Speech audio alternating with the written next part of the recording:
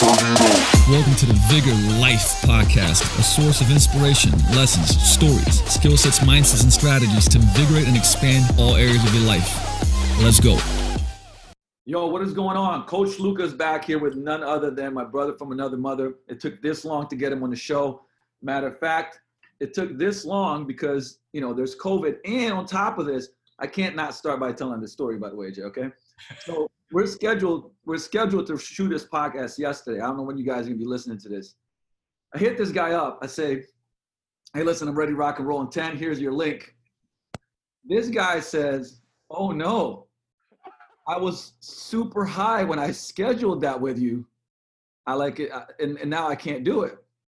And what'd you say to that? I mean, obviously, what you say to that is you fucking laugh. Because that was another moment this is another story that now we can tell at the events when we do them. I had to scroll back through the text to see what the fuck you were even talking about.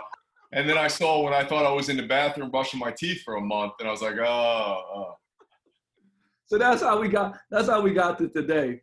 We had to move it around a little bit. But nonetheless, always a pleasure, always an honor, always fun having you on the show. I said I wanted to rock and roll with a couple of different things. I definitely wanted to talk training to you. But let's first we had some good questions and I wanted to, I think that some are really relevant for this time. Actually, you know what, before we do that, dude, what are some revelations that you've had in the last 3 months during this downtime? Because I know we've talked about some, but what are some things that popped up for you as far as life, training, relationships, being obviously around people? I certainly have some things to share on that part. But I'd love to see what were these big aha moments. I'm hope that and sure that a lot of people had them, but what were they for you, man? Well, I mean, it started this whole year. It started with Kobe, right? And so everyone was reminded of this, how important close personal relationships are. Do you take enough time to spend with the people that you love? And do you make enough time to talk to them and check in with them and see them? And it was the reminder that it could all be taken away at any second. And then, you were here for Super Bowl. I was kind of everyone was emotional that week. That was a week later. And I kind of made a little speech to everybody here about, live like it's, tomorrow's not promised, and which is super important. And then, man, have we gotten reminded of that multiple times this year. And it's even small things that you might take for granted, a specific moment in time. Who knows, when you and Mike are in Miami or Montana or something, we're having fun, that might never happen again. So for example, Becky just left the other day back to Iowa. She doesn't know if she's coming back or not before the baby, which is in December. So some of my favorite times in LA are when myself, Jen, her, and Jay get together and hang out. We go out to dinner, we go to the Comedy Store. But now that Jay doesn't live here anymore and she's going to Iowa, and then she'll have a kid, and who knows when Jay's going to be back. In the moment, you take that for granted. We'll always do this. The four of us will always hang out. Right? Yeah. But that might never happen again. If she's got a kid and Jay doesn't live here, that simple pleasure that I love and you take for granted, that may never happen again. There's scenarios that you and I have been in which are amazing. We're this is going to happen 20 more times or 100 more times. But I don't know. Maybe it'll never happen again. So it's not taking any of that shit for granted. And then certainly not taking your health for granted. As well as anybody that I like to party. I like to eat shit. I have a sweet tooth. But it's you got to limit that because it does compromise your health. And the older you get, the more it does. So during, once COVID hit, I was man, I'm cutting down.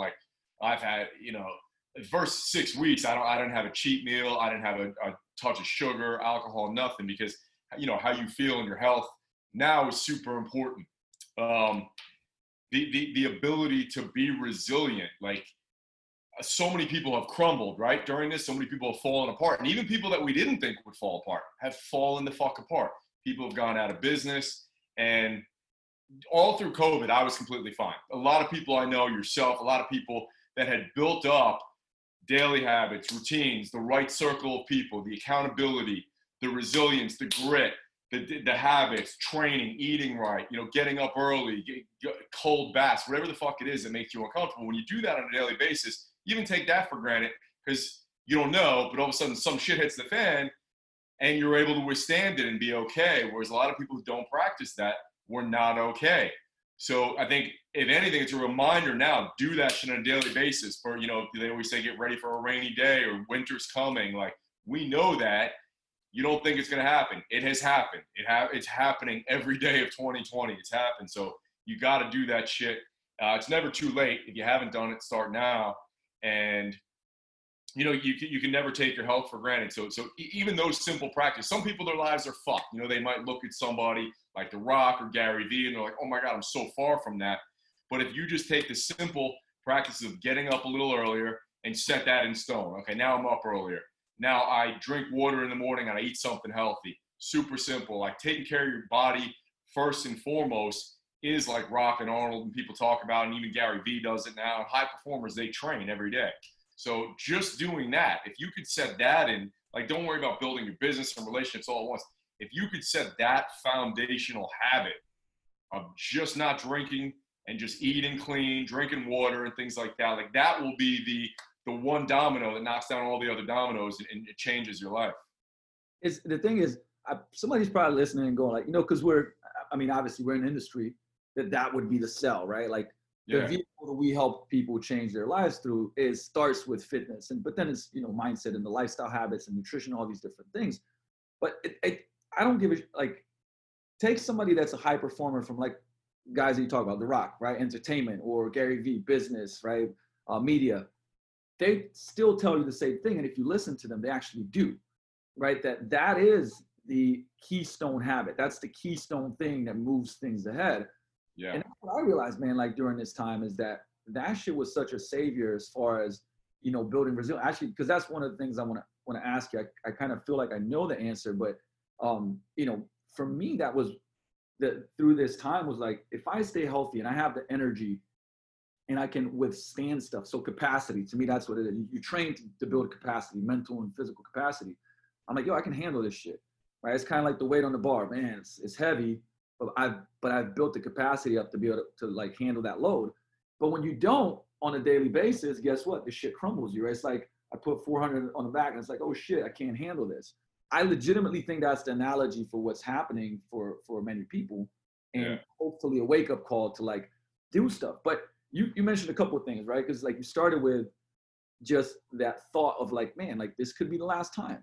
Like, so being grateful for the shit that you have, like the Stoic. I've been reading Stoicism every day through COVID because that's been really keeping me kind of reasonable and detached from going crazy and stuff. And, and talking about practices, but what's the practice that because it's really easy to talk about it, but it's a lot harder to like do it, every day you actually do that. So what are some ways that you kind of build this into your day so that it becomes, something you do on a daily basis? How do you build resilience? Like what would you say are the things in your day that you do every day that have built your resilience up as a human being? And that's physical and mental and everything else. Like if you said, hey, here's Jay's blueprint to building resilience in life, what would you say are the things that everybody should consider doing, like this pool of things? Well, I'm going to start with the mental since I touched on the physical a little and then I'll get back to it. It's so important. I think that would be another thing that this year has reminded us of. I've gotten down this year more than I have in years, in a decade. Probably everybody has. But you can control that. You can control what you consume, who you listen to, what goes into your eyes and your ears. Even so much so that I was super bummed out when Kobe died. And I could have gotten over it sooner, but I was watching Kobe videos nonstop 24 hours a day. And then I was fine through COVID. I did not watch the news. So then I was back to my normal self, what I always do. Don't watch the news. Don't listen to people. Don't worry about it. People want to wear a mask. They don't want to wear a mask. They think it's a hoax. It's not real. I don't give a fuck. It is what it is. I'm moving forward, But then when the George Floyd thing happened, I let myself get super down again because, as you can see from the pictures on my wall and Public Enemy tattoo, like that's been something that has been a cause that has been at the forefront of my mind for my whole life. So I was super down about it, but then I had to pull myself up by my bootstraps and be like, I'm not helping anybody by being down about it. I got to stop doing this. So I got to stop watching the news. I got to stop reading about it on social and posting about it and this and that, because it's not doing anything. If you're going to do anything productive, do that. Cool. Contribute to causes, sign petitions, go march, whatever it is that you want to do. hire people other than white people in your organization, whatever the fuck you want to do, but just being bummed out helps nobody. So again, and so even so much so that when I realized that, and I'm a bit of an extremist, as you know, when I realized that, I was like, yo, I got to step it up even more. So I got to really curate everything that I'm allowing to seep into my brain. Negative movies, negative TV shows, even negative music. I went through some of my playlists, and some songs that I've liked for 10 or 15 years, same way I'd cut out people that I've been friends with for 10 or 15 years. If they're negative, I was like, this song's too fucking negative. Like, it's getting me angry to train, but then I start thinking about societal problems. I'm like, I don't fucking want that, because we know from being health and fitness professionals that when that seeps in and your cortisol and adrenaline goes up, those are cancer-causing, those are disease-causing chemicals. You don't want that shit. You're no good for the world when you're allowing that shit in, allowing it in your house, around you, any way, shape, or form. So I think that is super important because mental health is huge, and there's all those steps that we can take. And then as far as physical health, I said, like, just set a few keystone habits, like get up a little bit earlier. Nobody has said, I regret getting up earlier. If you do it on 4 hours of sleep every day, then you're going to regret it. But get up earlier, take control of your mornings because you want to get up and be proactive instead of reactive. You've got to be selfish and take care of yourself. And you got to create a list of daily non-negotiables. Like I posted mine on Instagram the other day. Most people don't have that. So what's really important to you? Because most people are reactive. They're getting up and they're answering email, they're doing this, they're responding to the world. They're rolling over, and instead of looking at their wife or looking at the view, they're like, oh, how fucked up is the world today? Looking at their phone. What problems are there? That's not the way to start the day. You got to start with gratitude. You got to start by being selfish. So write down a list of 5 things. Maybe it's 10 things. What do you need to do each day to feel whole and fulfilled? So maybe that's 30 minutes of exercise. Maybe that's eating 4 healthy meals. Maybe that's spending at least an hour outside in the sun. It's different for everybody, but some of those habits, I think it's very unnatural and abnormal and unhealthy for you to be indoors all day. So get outside. That's a good one. Get 10,000 steps. Sweat for 30 to 60 minutes every day. So like those are all my non-negotiables. I have to do those, or at the end of the day, I will have stress and anxiety and I will be unhappy and just not the person I want to be for everyone around me. So you got to create those. And then I talk about you all the time with this, this more than anyone, is I have a do not do list and shit that I just say no to. And you crack up a lot of times at the candor with which I say no, the bluntness with which I say no. People are like, hey, Gibbs, I'm like, no. And I don't even have to justify it. At first, as you build up the resilience to that, you have to justify. You're like, no, I can't because of this, and I know, blah, blah, blah, blah, blah. But eventually people will be entertained by it, and they'll respect it when you're just like, no. Like, no is no. No is a complete sentence. And sometimes I do it just to entertain you. But you do. You know what, though? I'll say this, though. I've become better about this because of, and I'll usually tell the joke, right, of, like, sometimes I'll be with a friend, and I'm like, look at this fucking guy. Look at it. Like, I'll send them the text. I'm like, if somebody talked to you, would you not slap them? And it's like, this is my best friend, Jay Ferrugia. Like, but in all seriousness, it's made me be more conscious about, filtering, going like, hold up. Why, back to like the book, No More Mr. Nice Guy, which you recommend, which I now recommend to everybody. And it's like, hey, are you really being nice?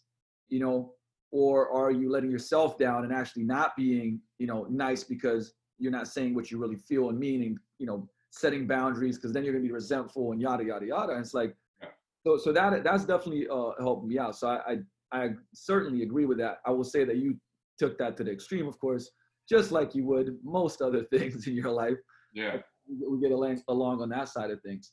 Man, I know, like, the things that you're talking about, kind of like back to like casting votes. When you're talking about everything that you do in a day, it's going back to that James Clear, right?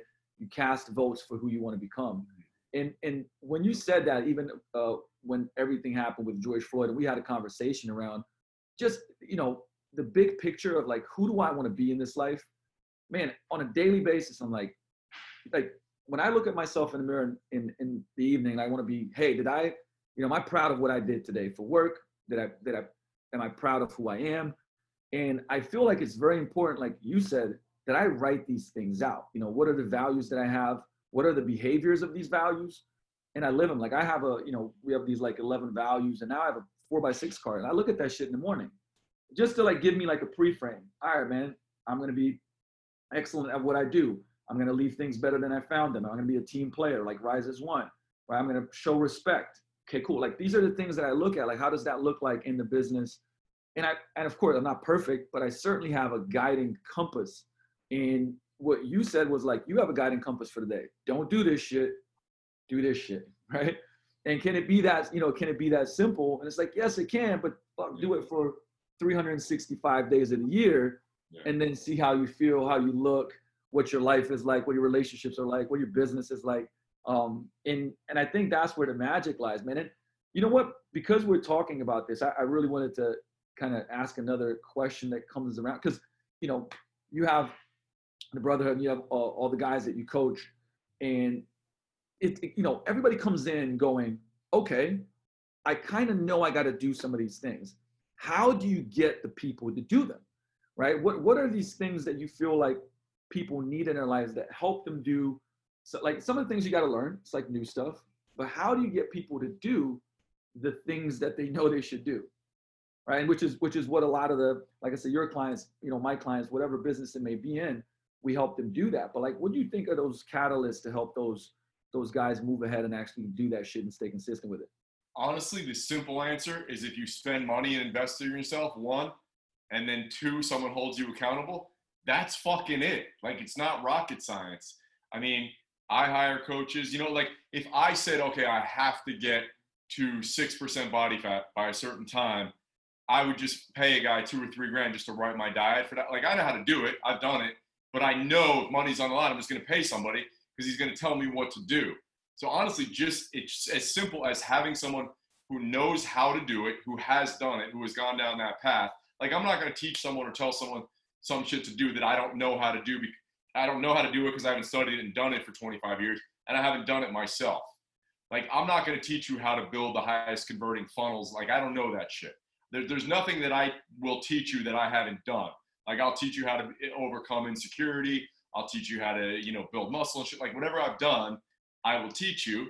And then, but information's useless, right? It's the information. Here's the information. Now I need you to do it, and now I need you to be accountable. And if you are not doing it, I'm just going to give you tough love and bitch slap you. We're going to sit down and have a talk about why you're not doing it.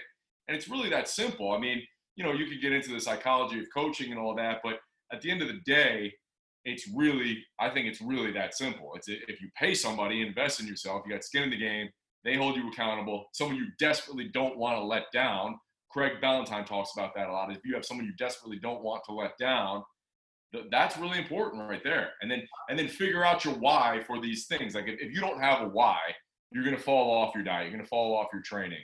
Like if there's not a deep, meaningful why to anything you do, it'll always fall apart. Like so many people, as you well know, build up 6-7 figure businesses and then they burn them down and they burn them down again. They build them up, they burn them down again because there's not enough of a meaningful why. And so they build up with that business and all that money just goes to coke and hookers and partying and addiction, shit like that. But there's not a big enough why. So that's another practice that people need to sit down with an empty notebook and, figure out what is your why for everything you do. Why do you train? Why is it important to train and eat right?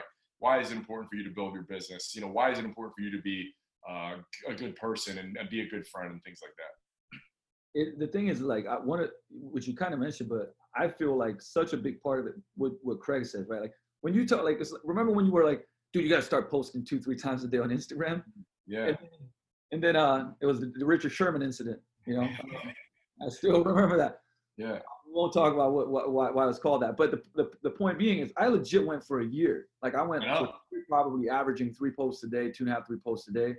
And, ended up getting on the Seattle Morning Show and Modern Health Show, just a lot of, and like, I just focused on that. But it was this thing where I was like, we're in that room and I said, dude, I'm going to do this. And I didn't want to let you down, right? Like I want to be that guy who was like, here we are 3 months later in your living room high again. and I haven't done any of that stuff. And so one is like, people you respect, you don't want to let down. 2, we adhere to the standards of the tribe. And I think this is such an important thing. You got to put yourself in an environment of people where the standards are high. Like, Yeah. like if you get a group of people that all train, eat healthy, you know, they're reading daily and doing gratitude, like that's the standard now. You don't want to, now you get into a group where like they go drink 4 days a week, don't give a shit what they eat, don't read anything, don't care about personal development. That becomes your standard. And if you do well, you actually get pushed out of the tribe and made feel like you're crazy. And so that's why I think, man, that's such an important thing. I just this crew of guys that like I trained for a long time, like over a decade. And then these last years have kind of, you know, somebody's here, has got 2-3 kids doing that, this, that, the other. And I texted them, I said, listen, guys, like I'm gonna create these programs for you guys. If you're serious, tell me you're in. But yo, like, you know, I'm gonna make some standards about like what happens if you don't do this. And everybody's in. We got a text stream, and every morning I'm texting, doing a video and shit, and like, but now it's like starting to create that like, yo, these are the standards, right? And everybody's starting getting on point, eating better, this, that, the other. They're coming to the gym, you know, at least twice a week. And man, like that's what you have to create. And every single person said, I veered away from that tribe to a different tribe, and the standards change. And so like you gotta look at your environment of people and go, are these the standards that I want to, you know, become? Like, is this person always kind to people and doing philanthropy? You know, is this person always, you know, working hard and being focused on their career and skill set? Whatever it is that you want, like you got to find people like that. And that's why, you know, I mean, this might sound kind of like this a pitch. It's really, really not. I mean, you know, me and Jay both do stuff where we mentor, and we're in other things where we get, you know, coached to get better. There's a reason for that shit. It's not like, you know, it's because it works. And I've done it for over a decade, being in some type of coaching. And I've been coaching for almost a decade in business, and obviously almost a decade and a half now when it comes to fitness. Like there is a reason why that shit works. And in a time like this, probably is even more important than ever. So with that, like, shit, I was blank because I know I had this like fucking question for you there. Well, but, I mean, just to you know, kind of reiterate what you're saying there, the power of your tribe is super important. Both the tribe that you invest to be part of and the people, you know, to reiterate what I was saying earlier, the people that you keep around you, because anytime with you or Bedros or, you know, Becky became the biggest female in the history of pro wrestling. And when you're around people like that who are doing things at a high level, talking a certain way, responding a certain way, it just influences you. Even if you don't talk about anything serious the whole time, you just joke around, but it's like, if something negative comes up, how do you respond to it? If an idea is presented, how do you respond to it? And you're just always learning by osmosis, and it prevents you from falling into, because humans by default, we can go to negative thought patterns, negative behaviors, right? You have to do it every day. It's like showering. It's like whatever, you have to be around positive people and reinforce that every day. Yeah, no, I mean, and like you said, I struggle with, you know, I don't know, it's probably been a decade since I had some moments that I've had in the last 3 months because of everything that's going on. You know, I haven't had a panic attack in I don't know how long, but I had one the week of my birthday because it was like COVID, you know, going into month 4, protests, shit happening in the business, man. And I was like, what the hell is this? But I mean, just knowing how to deal with it and whatnot, you know, I started realizing I go back to the things that I know. Okay, cool. What are the things that help me get positive, help me focus on what I can, you know, control and not try to control the uncontrollables. Like these are all practices that, like I said, you got to do, and you got to be around people that do them so that it becomes the norm. Yeah. Like the anchor, right? Like your anchor is same thing. You get up in the morning, and I know you meditate a little bit. I know that you write. I know that, put it this way, my anchor usually when I'm at your place is that coffee smoothie, damn it. But it's like, you know, but training, I don't train in the mornings, but now I do a lot more lunchtime, and some of it is evening, but like those are my anchors for the day. Yeah. So this keeps me centered to be who I want to be. And you got to have those, man. If I stop you and say, hey, what are your anchors for the day? And you're like, what do you mean? What are you talking about? That's a problem. Like you got to figure those out, because that's the stuff that keeps you in power. I mean, it sounds kind of corny, but it's legitimately like, what do you do to put yourself in power for the day? The food that you know, what you feed your mind, you know, what do you do with your body? Like, man, like you got to have those things in place. Otherwise, it's going to be a shit show. You're going to get caught up in the storm of the day, and then it's game over. And that's exactly what happened that week. I had a panic attack, right? Did not anchor myself, did not do those things, allowed too much media, TV, other people, negativity. And then it just like you start putting a microscope on the negative stuff and it blows up in your face and you panic because you kind of, you know, what's the, man, I heard this somewhere. I thought it was really powerful. When you feel hopeless, you become helpless, right? And it's exactly kind of what you start losing hope, like, oh shit, everything's going, and then you become helpless and you don't help yourself. So you have to be helpful to yourself to be hopeful. And as soon as I did that, boom, next week I'm already, all right, look, this sucks. Fuck it. What can we do? Work, you know, so I start focusing on the work, start focusing on the people I care about, engaging with those people, doing, you know, tons more philanthropy work, and it starts changing your day. You know what I mean? So like that, I think that's super, super key. But you know what I like based on this, because there's all these personal things. And if you hear that thing in the back, that's just a fucking train that comes by. It's kind of cool. But when we do the podcast, it's like, hold up, it's pretty damn loud. You know, in this time, what are you seeing about like business though? You know what I mean? Because this has been like such a pattern interrupt for the world. And okay, cool. Which are the businesses that are going to survive and thrive in this time? Like, what have been your revelations about business, or maybe even somebody that you've been helping with and going like, dude, like as we move forward, what's so key in business so that you'll do well? Because I think that we've been in a 7 to 8 year period where it was so good, you know, especially if you look at things like brick and mortar and gyms and things like that, that you could kind of not be that great and you'd still be fine. Mm-hmm. Right? And now we're moving into a time where like, man, that shit's not gonna fly. You know, what have you been kind of realizing, and maybe whether it's for yourself in your own business or if it's people in your group that you're like consulting and helping them out? What are some revelations you had? So I think it goes back to overarching principles. It's not, you know, nothing specific like, oh, these are the tactics that will work. That's never my favorite topic anyway, as you know. I know it's not, yeah. Yeah. It's more, I think the people who will survive and thrive, it's, are you resilient? Are you a leader? Can you make good decisions? All those things you have to work on every single day of your life, 365 days a year until the day you die. Are you good at connecting? Do you have high income skills? So people waste their fucking time doing all this shit and trying these business ideas. So there's three things, and there's three industries, businesses, and three high income skills that everybody should have. No matter what happens to the economy, people will always spend money on how to build a better body, how to build a bigger bank account, and how to have better relationships / get laid if you're a single guy, or improve the relationship with your wife or husband, whatever. So those three things. So if you're in a different industry that's fucked right now, maybe you could look at people who are in those three industries and how can you offer your services? Maybe, you know, I know friends who are sitcom writers and whatnot. Hollywood's shut down. So I was like, is there any way you can get in with those three industries and write copy, write emails, or, you know, things like that, like be resourceful. Those three businesses, the money didn't just get sucked up in a vacuum out to space when all this happened. The money's still there. Wealth is just value exchange, right? So it's not just building up cash. So those three things and the three high income skills, people don't work on these.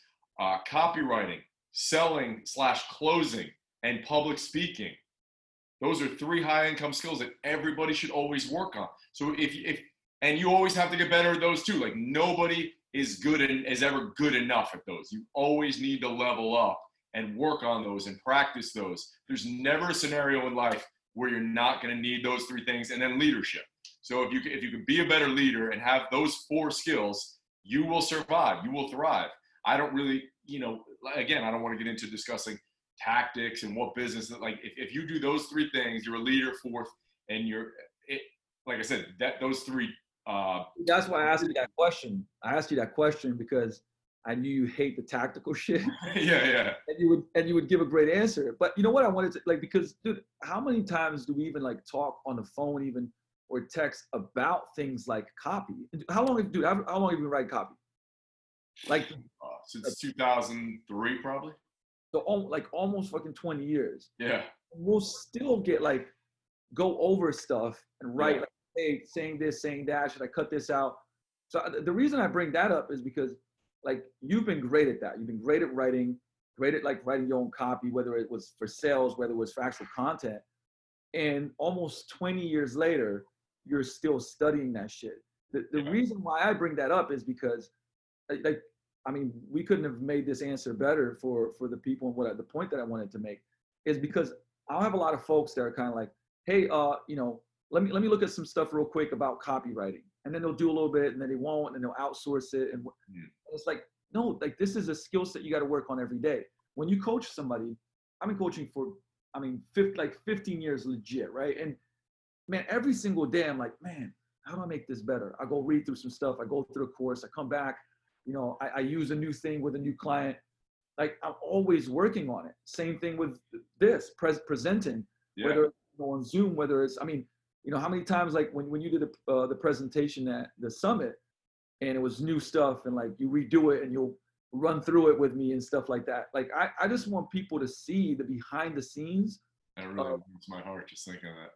Dude, that was still, you know, I watched the little preview. You cut it out when you do when I'm Rambo. Oh man, so good. And but it's like people got to know like how much work goes into that, and that really like you speaking at the summit, that's presenting. When we're talking about you doing copy, guess what? That's copywriting, but it also creates sales. And I think that like a person has to, just like we talked about these daily rituals that make you resilient and put you in a better space and make you positive and grateful and like make your body, you know, be able to perform, have the show and go. The same shit goes when it comes to, are you working on at least one of these 3 skill sets every day? Do you have blocked out time to do it? Are you writing? Are you selling? Are you presenting? And because that's what I'm seeing also right now, where it's like, hey, what's the thing that I can do right now? It's like, build your skill set. Yeah. Right? Build your skill set. And then that's going to be carry over and you'll be fine, because even if you have to shift and move and do some other shit, that's what's always going to work. So, hey, well done. What's that? I said, well done with that answer. But here, this might be a light bulb moment for people too, who are like, I don't feel like learning copywriting.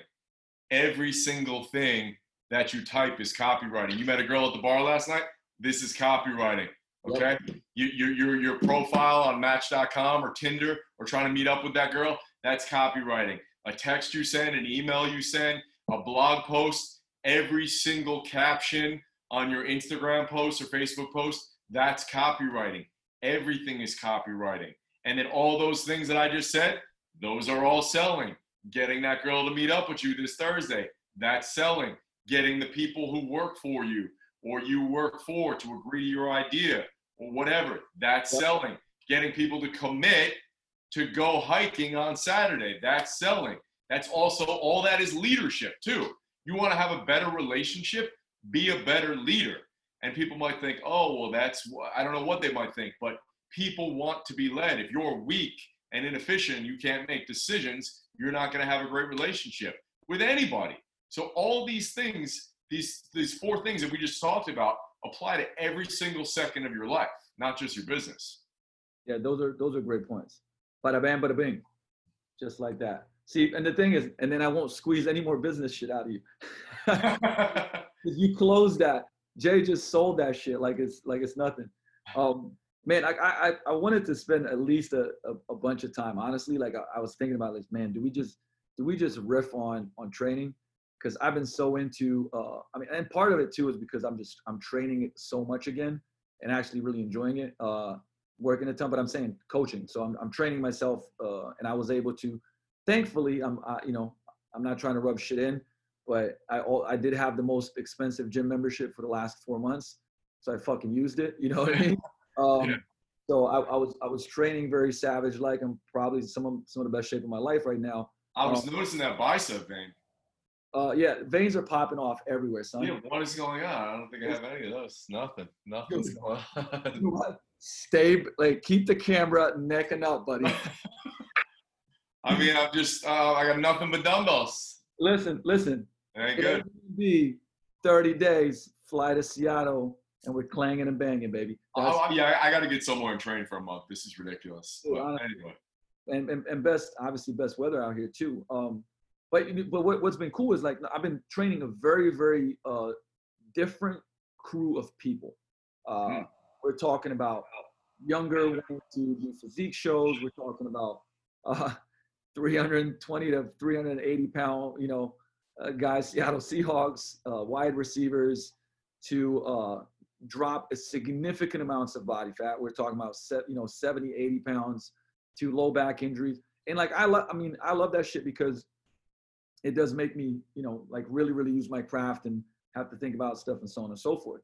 But man, like, even for myself, like and I know this is kind of one of those questions because you haven't been able to, train like you normally would. I mean, doing a lot of stuff at home, but for me still, and I've had this conversation with a ton of people that are like, I see you doing, like, if I could pick one thing to do with everybody, so meaning the Seahawks, the guy that's got low back pain, the girl that's getting ready for a physique show, I would use, if I could use one thing, I'd use conjugate training with everybody. And basically, whether it's a lower upper split or if it was a mix of like lower upper full, or even if it was like, for instance, full, because they only get to train 2 or 3, because I got a lot of people that can just train 2 days a week and getting like phenomenal results with them. Like, what would be, and I know this is once again, there's it depends type of shit, but what would be that template for you, like, that you can kind of maneuver stuff around? And we can talk about this, right? Like, what I mean by maneuvering around is like, hey, look, on my squat day on a conjugate program, I'm doing a primer for hamstring, and then I'm belt squatting to a really heavy 6, right? And I feel great because it's, obviously has no spinal compression for me. So I'm using that, right? This is what I mean by maneuver around. But like, if you could use like a template across the board, say, hey, listen, this guy wants to get stronger and faster. Cool, I do it. This guy wants to lose body fat. I do it. Like, what would be your go-to that you're like, man, I'm betting on this. I'm hedging my bets on this shit because I know I can get results with this like every single time. I mean, I do love the conjugate system. I've used that for years too. The other one I probably use equal amount is, I mean, I personally hate full body workouts. We discussed that they're great for a lot of people. I hate them with a passion. I don't love upper lower, really. I don't enjoy it that much either. I like splits. But why don't you like upper lower? Like, just for yourself? It's way too much to do in one session. I'm bored to fucking tears. And also, by the time, like, if I do something on Monday and I have to do it again on Thursday, like if I press on Monday, I'm like, oh, I'm doing chest again, or I'm doing back again, or I'm doing chins, I'm doing rows. Just for me personally, after training for 30 years, I'm like, it's boring. So just recently I went back, even though it's hard, most people would hate it. Just last week I went back to a 4-day split, training everything once every 7 days. If I'm in a fully equipped gym, that's amazing. Just here in the office with dumbbells, it's terrible, but it's the lesser of all evils, because like today I did my back day, and so I did chest supported rows and pull-ups on the door and one arm rows and trap 3 raises and farmer's walks and shit like that. And it's like, oh, it's exciting. Like, okay, I haven't done this in 7 days. I'm foaming at the mouth. I do get a better pump, believe it or not. And a lot of people I've talked to have agreed that once every 7 days you get a better pump for whatever reason. But you're just excited. And I'm like, this is the most frequently I would want to do these movement patterns and exercises. And that's individual for everybody, Like when I had my arm day on Saturday, I was like, all right, this is great. I do not want to do arms again for 7 days. I'd just be bored. Like, and some days I'll do a push. A pull workout where I do buys at the end. But I was like, nah, I just buy Saturday. I don't want to do that again. So that's me personally.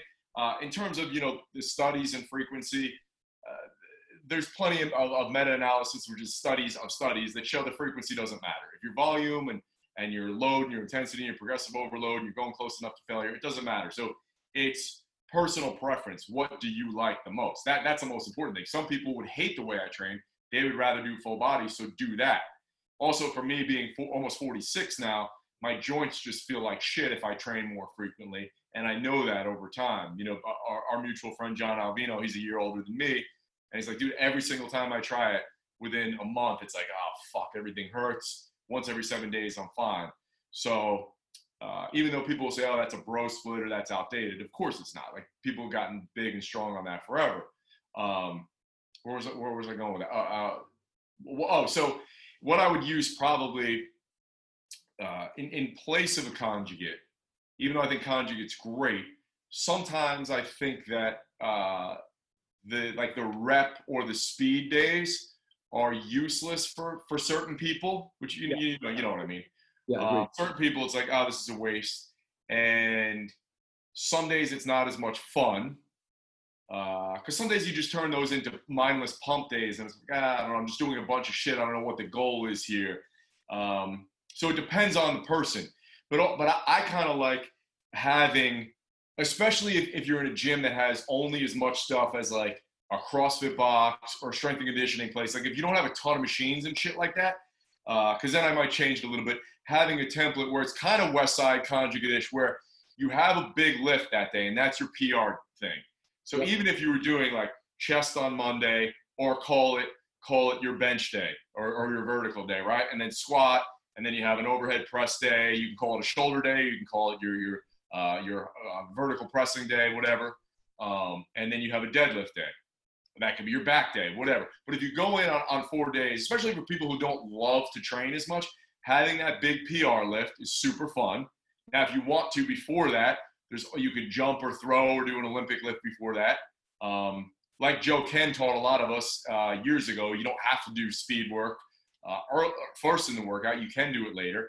But I feel like having that one lift that maybe you do one set and a back off set, like for most people, I don't think you should be doing singles. If you, especially my age, you're just an average person, work up to a heavy set of 5 to 8, and then maybe a set of 9 to 12 or something like that. So you get 2 different rep ranges. Okay, now we can track those. That's our PRs. Let's track those. And depending on your training age and how healthy you are, you might keep those main lifts in for 4 weeks. You could keep them in for 8 to 12 weeks. I mean, there's bodybuilders who keep those main lifts in for most of the year, because the reality is, even though social media would have you believe differently, there's only a few really good PR, meat and potatoes, big compound movements for each individual. Like you might have 3. You might have 3 squat patterns that work for you. You might have, 4 horizontal pressing versions. Everybody's different. So it's got to fit your unique structure. What's good? What can you use the most weight on? And that will, that you can execute properly, that doesn't bother your joints, and that allows for the greatest amount of progression over 52 weeks. Not that you have to do it for 52 weeks straight, but 8 weeks here, 8 weeks here, 8 weeks, whatever it might be. So having that big lift, and then again, if you had a really well-equipped gym, I might say, well, then on leg day, maybe you have a belt squat and a leg press, and those are your 2 big main lifts. If you don't, if all you have is a power rack and dumbbells and bands and cables, okay, then we're gonna have that main lift every day. And then, like I said, speed stuff if you want and you need it. And then kind of just pump, however you want to refer to it, pump, metabolic work, rehab, prehab, conditioning, whatever. And that can be based on the individual. So Monday you work up to a heavy Swiss bar incline, do a back off. Then it could be, if it's just a chest day, you do dumbbell presses, supersetted with flies, then dips, whatever. Just get a huge pump, and if you want to finish with some upper back or whatever. Or if you're like a lot of people do better than I would, making that an upper lower, right? So after you hit your main shit and your speed work, maybe do inverted rows and dips for like 3 or 4 rounds. You do some bis and tris, cool. I feel like that's what gives you everything every day, which again, I just think it's more fun for a lot of people. I think conjugate's super fun too. Currently I'm leaning a little more towards that. I think I like that a lot.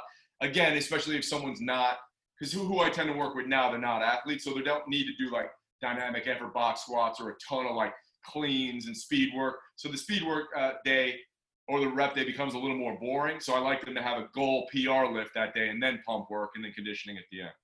See, the thing is, I'll flip that. Well, I mean, maybe because like I've flipped it into somewhat of what you're talking about. Like, okay, my upper body, I'll do max and then rep. Like I'm not doing speed day usually on my upper. I might do some throws and stuff because I like doing explosive stuff. But on lower, like for instance, my lower dynamic day, because I one of the things that I do, I'm really big into. I love feeling athletic still, doing jumps, box jumps, throws, scoop tosses, stuff like that. So what I'll do is things like that, trap bar deadlift jumps with lower loads. And then, so let's say my max effort lower body day, and it's a deadlift, I'm going to do a 3 to 5 rep, right? That's going to be my heavy. And then on my dynamic effort lower body day, I'll do some throws and like maybe a trap bar deadlift jump. Then I'll do a belt squat, but that'll be like in an 8 to 10 rep range. And I might do a pause or something. So the load isn't, I'm not crushing my CNS, but I might be working on a weak link or something like that. And so I kind of turn it around, right? And I'll still do, whichever day it ends up being, I'll end up doing higher rep work and pump work at the end, right? And so I feel like that has so many, I don't know, I feel like you can do so many different things with it, right?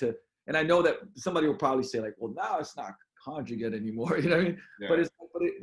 But I just feel like anything that can give you a really, really good kind of leeway to puzzle piece it around, for me, that's what I absolutely love. And you could, I'm the same as you are. Like, I don't, full body is like, but if for clients, I got a number of people doing 2-3 days a week. Yeah. And it's basically what ends up being is, because they're a little more beat up, I just give them 1 max effort day and then 2 are rep effort days. You know what I mean? Yeah. And it's like, man, I've had people go for 14 weeks PRing, just like, week by week. And 2, to say this, we're not making it a 4-week block. It's like, I've done 6 to 8 week blocks just because they kept getting better. Like, why would I change it up? Feeling good. They don't feel beat up. And then it starts slowing down. I'm like, all right, time to change it. And we change it around. And I think that's a big misconception too, right? Should you switch it after 3 or 4 weeks if you can go for 6? I think it depends on like me personally. I'm like, I still like that 3 to 4. I know you've been kind of a fan of sometimes switching it at 3 just for variability purposes. But once again, like, to me, if I had one thing that I needed to do, that would be it. And like, the thing that I'm really noticing now though, man, and I know we've talked about this before, I'm buying gadgets just because, I just ordered the, I don't know when it'll come in, but I just ordered the Cadillac bar. And the different bars, what's been cool is like, getting a lot of these high level pro athletes in and just switching shit up. And they're like, holy crap. Like, my shoulder doesn't hurt on this. Man, like when I do this transformer of our box squat and we adjust it for front squat position, damn, like my back feels way better. I can't get as much weight up, but man, my joints feel better, right? Just changing up the bars, the variations, the angle, hold. We're doing a bunch of board presses, elevating, like, man, it's been crazy, like elevating deadlifts by 2 inches. Oh, how much better does that feel? But people are just like, this is what I do. I pull from the floor. This is what I do. I bench regular. This is what I do. And just rotating those tools has been a game changer, because once we come back to the regular bars, right? Like, they're hitting PRs going like, dude, I'm hitting PRs and my joint doesn't hurt on that. So I don't know how you feel about that. As far as like, I right now, I feel like I want to buy every specialty there is to buy. You know what I mean? Yeah. Well, I mean, it's kind of a crazy discussion, because it really depends, like, how long you keep an exercise in depends on so many factors. So you if someone says like, what's your principle on that? It really depends on so many things, your training age, your strength, how you recover, your joint health. And then also, what a lot of people just won't understand is, it depends. Do you have machines? Because a lot of people don't realize this, you can PR consecutive weeks a machine way longer than you can free weights. Sure, yeah. The lack of stability, things like that. Like, I think a lot of people don't realize too, the more an exercise requires you to stabilize, the less effective it is for hypertrophy. That doesn't mean you shouldn't do shit like that. Like, a single leg RDL is a great kind of rehab exercise. If you're an athlete, I think you should do exercises that require stabilization, things like that. But because they show more activation doesn't mean you're going to get more growth out of it. It's actually worse. It's the opposite. So you could, like, if I say, all right, do a 10 to 15 rep Smith machine incline, you could fucking PR that for like 6, 8, 10 weeks straight. But if it's a bar, in 3 or 4 weeks, you got to swap out the different bar. That's just how it goes. Yeah, actually, that's a great point. To help folks understand, if there's a lot, like, for instance, if your CNS is fried or you've had some stuff going on, and you go to something like, for me, like a regular deadlift, or even things like Bulgarians or whatever else, right? If your foot's unstable, you had a little sprain, your hip's off, that's going to affect the amount of force you can produce. Yeah. And then automatically you're like, man, I killed it last week. I've had weeks, like I pulled 525 on a trap bar deadlift like 3 weeks ago. I was just feeling good. I was like, fuck it, let's get after it, right? And I mean, I felt I could even gone up, but I was like, all right, I'm gonna chill. But for instance, 2 weeks later, a little tweak, nothing crazy, right? man, 425 was like, right? So to give you that difference, like that's 100-pound difference. Yeah. It's huge, right? So the way I do it, obviously, you start rotating it. But what you're saying, and I can 100% agree with this. If you want to build muscle, if you want to preserve, I would say your joints, it's great to plug in more of these things. Like even like for instance, Nautilus Glute Drive, perfect example, right? Yeah. Belt squat, actually, perfect example for this too. But that, and we're using a ton of cables and things like that because now the variables are taken out. Like if you got a little twinge, you can switch, the angle up a little bit, and you can continue to progress. Especially if it allows you to progress much more and counterintuitive. I don't know if it's even counterintuitive. It might be just a sales gimmick when people say machines are dangerous because they're trying to sell you on a gym that can't afford machines or whatever the fuck it is. But the reality is, if you've already done 2 hard pressing exercises, making the third one a free weight exercise is just risky, especially if you're someone who doesn't have really good intermuscular and intramuscular control and you're kind of wobbly. Like, I don't want you dumbbell pressing third and getting injured. And especially, you're just not going to get a good enough hypertrophy response because you can't take that to failure. You're going to be wobbling all over. Whereas if you're on the Smith machine or the hammer incline, you're locked in. All I got to do is fire these fibers, and you're going to get exponentially more reps and exponentially more benefit out of that while saving your joints. All right. So what? Okay, real quick. So what for a gym or a person? Let's troubleshoot this one, because for a gym or a person that doesn't have the machine, what can you do, right, to take those exercises out where you're going to have all these, kind of limiting factors, and plug in stuff that, where obviously you could get as much hypertrophy out of it. Like, what are something, and, for you, like, for instance, right now where you're at home doing that, or, like I said, we know that certain machines cost a lot and the gym can't get it. Like, what would be some of the switch ups that you'd make for that? So you hit your big lift on, let's just take upper body day. You hit that and you have a supplement exercise, but after that, you're kind of smoked, your joints are unstable. How do you get as much pump, hypertrophy out of it, and plug in exercises that allow you to do that? Just something that's safe. Like at the end, you can just grab push-up handles. Doesn't require a lot of stability. You're just on the floor, and so you could just do certain things like I might, if I had more stuff, I wouldn't need a ton of stuff. But like I wrote a program for a client this morning, and he has basically the CrossFit setup in his garage. So like after he did his 2 main lifts, his Swiss bar incline and his dumbbell press, I had him superset. He put fat grips on the chains, and he did flies, and then dropped down and did push-ups for a few rounds of those. Pretty safe. And he's a pretty advanced guy. If he can do that. If you couldn't handle the chain flies, then we would just do a few rounds of push-ups or something that's stable and safe. I mean, on a pull day or pull exercise, pretty easy to just hit inverted rows, things like that. I mean, you can always do isolation stuff, face pulls, rear delts, things like that. It's just hard. It's super hard. No matter what anyone tells you, it's going to be really hard to replicate a leg press or a belt squat or a hammer strength incline or a 1-arm pull down, a 1-arm hammer row or something. It's just going to be really hard to replicate that. I do love mechanical drop sets though when it comes to that. Like, grab a med ball, crush the med ball and push-ups. Yeah. Like super slow, feel obviously the muscles, then go elevate that, then take the ball away, like stuff like that. And things, what I've been loving actually is this is one for if you got a band at home, like you don't have fly or a cable machine or anything like that, but pull a band, go at an angle, and then pull the band past midline and like feel your chest, right? Where you're controlling that stuff. I've been loving that stuff. I mean, we use it in the gym, even though we have cables, but just focusing on time and attention and going to like, the failure where you're like, I can't do one more rep because my muscle is completely smoked, but the joint feels great.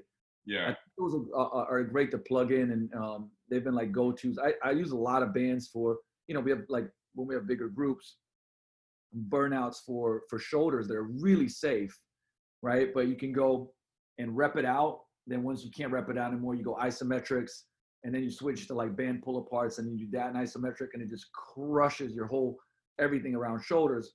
Very safe. You can do it slow. You can get people to feel the muscle tension. So, I mean, I like to throw those things out because there's a lot of folks that sometimes will be like, man, I don't know how to do this, or, I have to stop the workout not because I'm done or the muscles are smoked, but because something's irritated or like your stability is affecting your strength and your tension. Yeah. And it's like, oh, I'm done. I don't feel like my muscles got that much work, but like all the other stuff is wiped. You know what I mean? Yeah. It's interesting talking about that kind of stuff, like pump work, assistance work, metabolic work, however you want to phrase it, because the reality is like the science and the jury is still out on if that actually makes a difference and works. But it comes down to enjoyment. Like people just like doing that shit. So whether it works or not, a lot of people like it. A lot of guys love it. And it's also kind of just like a mental challenge. Like we started this conversation with building resilience and toughness. Like, can you endure that set? Can you get 30 reps, doing that triple drop or doing a rest pause or things like that? Because the reality is, if you, like, one of my top 3 biggest influences since the 90s in training is Dante Trudel. And nobody's trained more guys for just pure hypertrophy. He doesn't train athletes and shit like that, but he'll do no pump work. Now, you still are getting a metabolic effect if you're doing sets of 15 on a hammer strength incline with 405, but he's not ever doing junk volume. He's not ever doing any kind of stuff like that. Now, Jordan Peters has followed suit.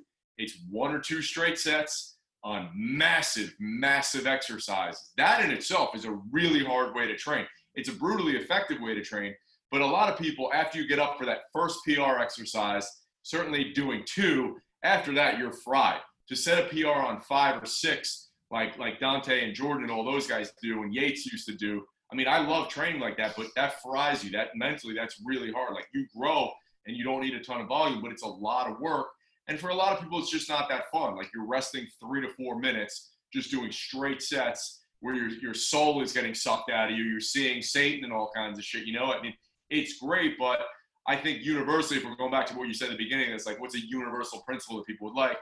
It's more like do 1 or 2 of those and then more pump shit, I think is just more enjoyable. And it's safer. And it's just, you can endure that longer. Like when at least I found that when you train like those guys that I mentioned, you burn out sooner. You need a week off or you need a 2-week deload every 8 weeks. But there is a misconception that for so many years people thought like, oh, Dante and Yates and a few other people and the thousands of people that they influenced are the only people who train like that. The reality is that most bodybuilders do that. So a lot of guys, they'll write 3 to 4 sets, but they're just ramping up. And some of those ramp sets are probably junk volume, but they're ramping up to 1 or 2 hard sets.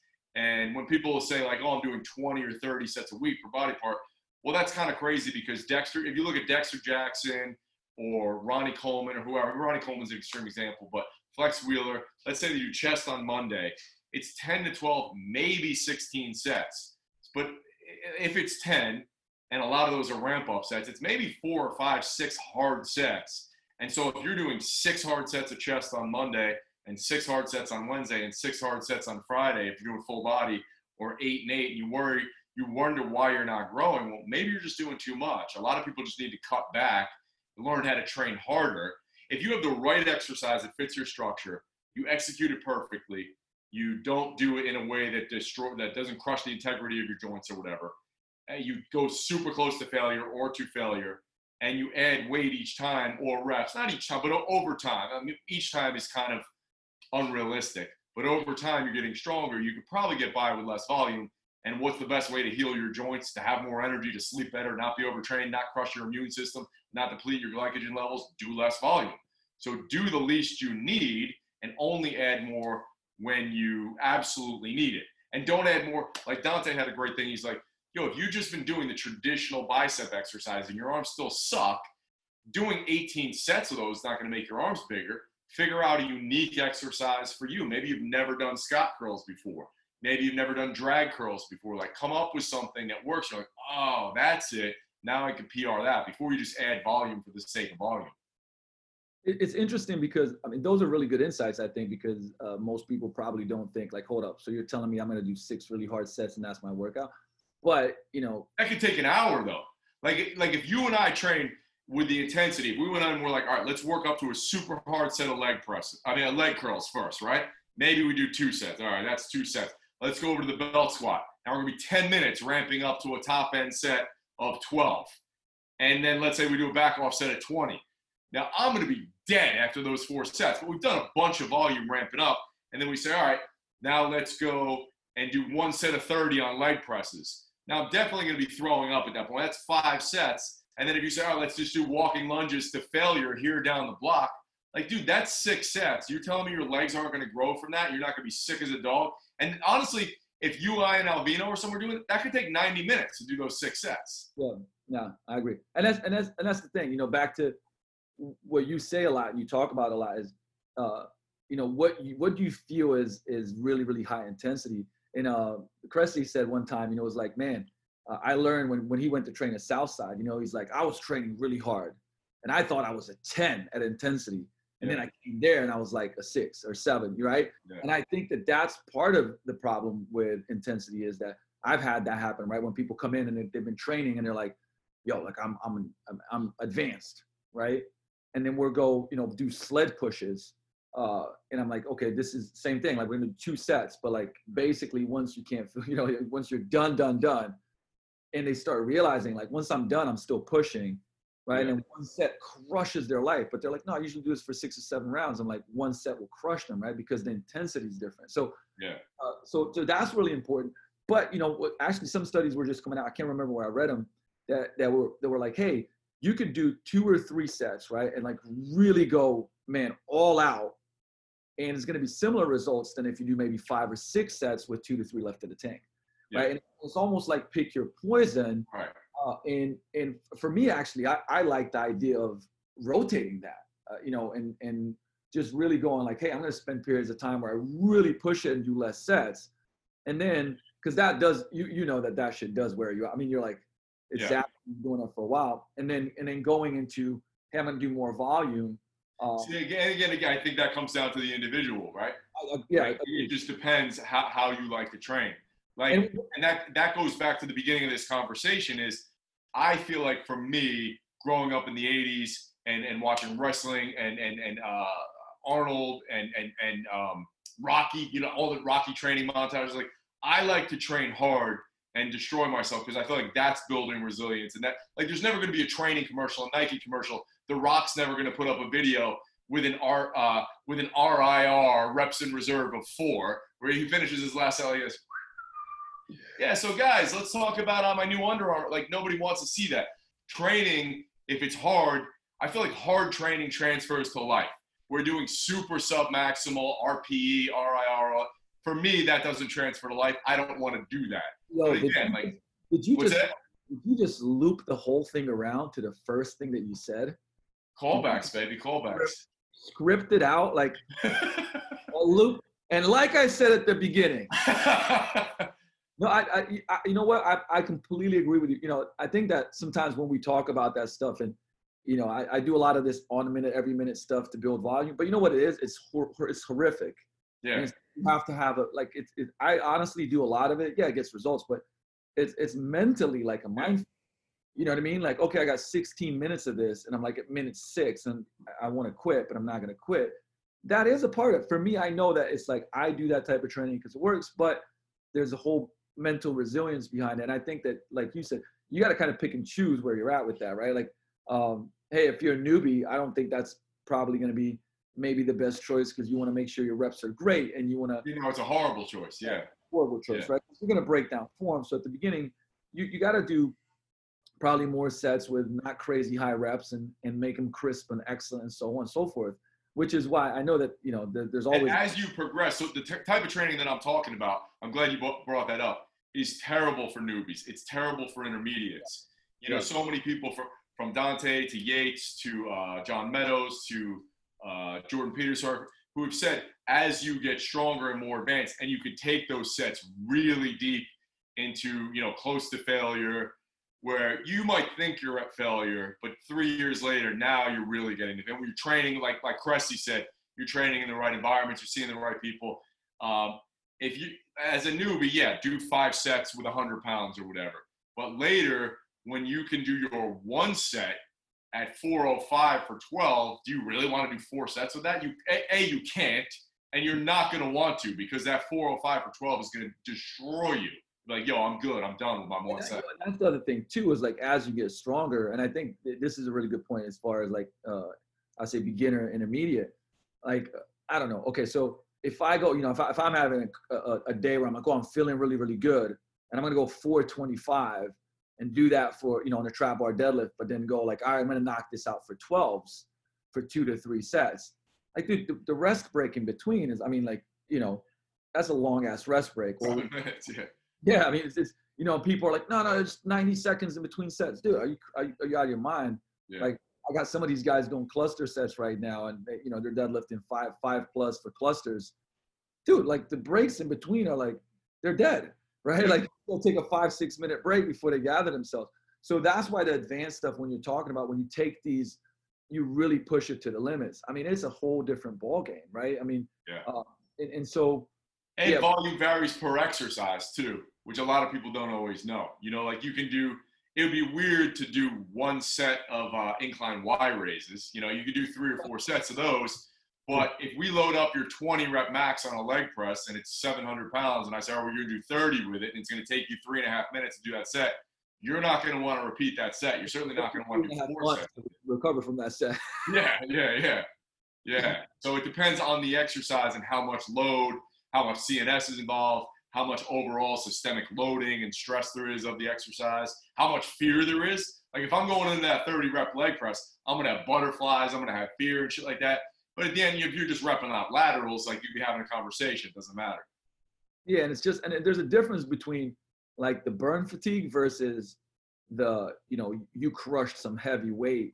Even if it was like something like a leg press, the safer or incline machine, right? Like if you're still shooting cortisol and adrenaline, where it's like, hey, this was my final rep, but I'm still doing 4 because I'm losing my mind. Yeah. Afterwards, you're burnt. But you just have the burn doing some band laterals or doing the shoulder, the shoulder shockers and stuff like that, which are great, right? But it's not zapping you the same way. Yeah. So you got to be careful about, and that's like going back to what you said is like, hey, you like doing 2 sets of an exercise going full on out, because after that, like you can't do 5 or 6 of them in a workout. Yeah. Well, on the original DC training split, the AB split, Dante has, you do buys, calves, hamstrings, and then you finish with squats. And you do 2 sets of squats, but he finishes with squats because like once you do your set of 6 to 8, you're going to be fairly small if you go that. But then you follow it up with the Widowmaker set of 20. If you're training as hard as he wants you to do, and as hard as we're talking about here, you just set us 20 squats, dude, it's going to be hard to do other shit after that. There's nothing you can do after that. Yeah. Dan John had this funny line in one of the books. I think it was like, can I go in the book? But he said, you'd have like these 2 sets of all out, 315, and you do like 315 back squats for 30. And you go like, man, I did that workout for the first time in like 1983. And he's like, I'm still resting from that. But it is like, I mean, it really, really is like that. And you do get results and you do get growth, and you just have to, I mean, I still think, like I said, like if you're training for a long time, I think you got to rotate that stuff, and it does get, it's a different excitement level, because you will get burnt out from doing one thing. I don't care who you are. Yeah. And then it's like, oh man, this has been great, but like I can't do this shit one more week or I'm gonna kill myself, right? And then you rotate and you go, oh man, like this is so much better, because it's just a different type of stimulus, and you can see the results from it. And like, man, I can't tell you like some of the stuff that, like the on a minute, every minute stuff. For anybody that's listening, if you want to kind of throw something in there, they'll build muscle, and like it's a super easy thing to do volume wise. Like here's what I do. I do it with an Nautilus Drew Drive, but you can do it with a ton of different shit. Like, so let's say I start with like eight rounds every minute on a minute.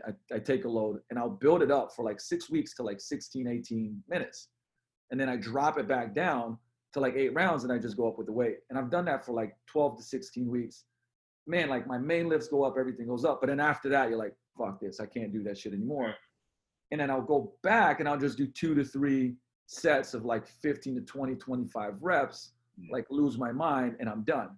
Right. And then I'd build that up for, 8, 12 weeks or whatever. I mean, you could keep it longer or shorter and whatnot, but that would be an example of how you can rotate stuff and have it's very easy to see your progress. You know what I mean?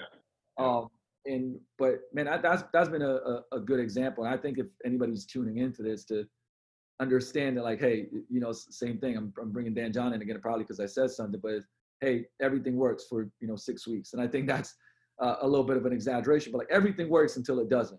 right? And then you got to rotate it and switch it up. And it's also the reason why I think it's great to, you brought up, I think a lot of people still haven't, heard of the, like, for instance, Dante Trudell. You got to look, you got to look these guys up. If you're into training, whether it's you're a fitness enthusiast, you're a coach, like you gotta study these guys seriously, because what it does is it gives you more tools in the toolbox and different, I'll say different ways of doing stuff. Like I know, from the day I obviously started following in our conversations, like I probably, my default is different than yours is about with certain things.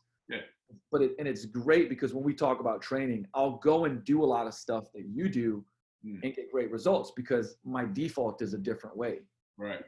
And I think it's so important to study stuff and continue to learn it. And like I said, we've been in the game for such a long time. And dude, we're still like, remember where were we at? We were for DeSanti's wedding. Me, you, and Smitty are at the coffee. So good. Yeah. It was a 3.5 hour discussion about hamstrings. Right. Dude, it's like we talked for 3.5 hours about fucking hamstrings, right? But I think that's important to, we mentioned this a number of times, like working on your skill set, whether it's copywriting, selling, whether it's presenting, whether it's your craft, to get curious and excited about these things and not pretend like shit, all the stuff, but actually be kind of almost dumb to learn more. And there's so much stuff that you've brought up in the last years that I'm like, oh man, I've never heard about that. Tell me more, and then I'll fucking go research it and buy a book on it. And all of a sudden I'm like, wow, like I didn't know that. Let me try that. Let me test it on me. Let me test it on the guys I'm training. And bam, I get feedback, I get better. And it just never ends. And that's the coolest shit about this, whether it's training or anything else that you do, is that it just never ends and you can always get better. You can you're tying it all back in the beginning of this. I mean, listen, and we're about an hour and a half in. So I know I actually it's crazy. Cause like right now I'm doing so much training and it's like, man, I got more clients coming in. But I know that when we start talking training, we could probably go forever and ever, which just means another episode, whether it means on this or on your podcast. But dude, as always, you're the greatest. I love you.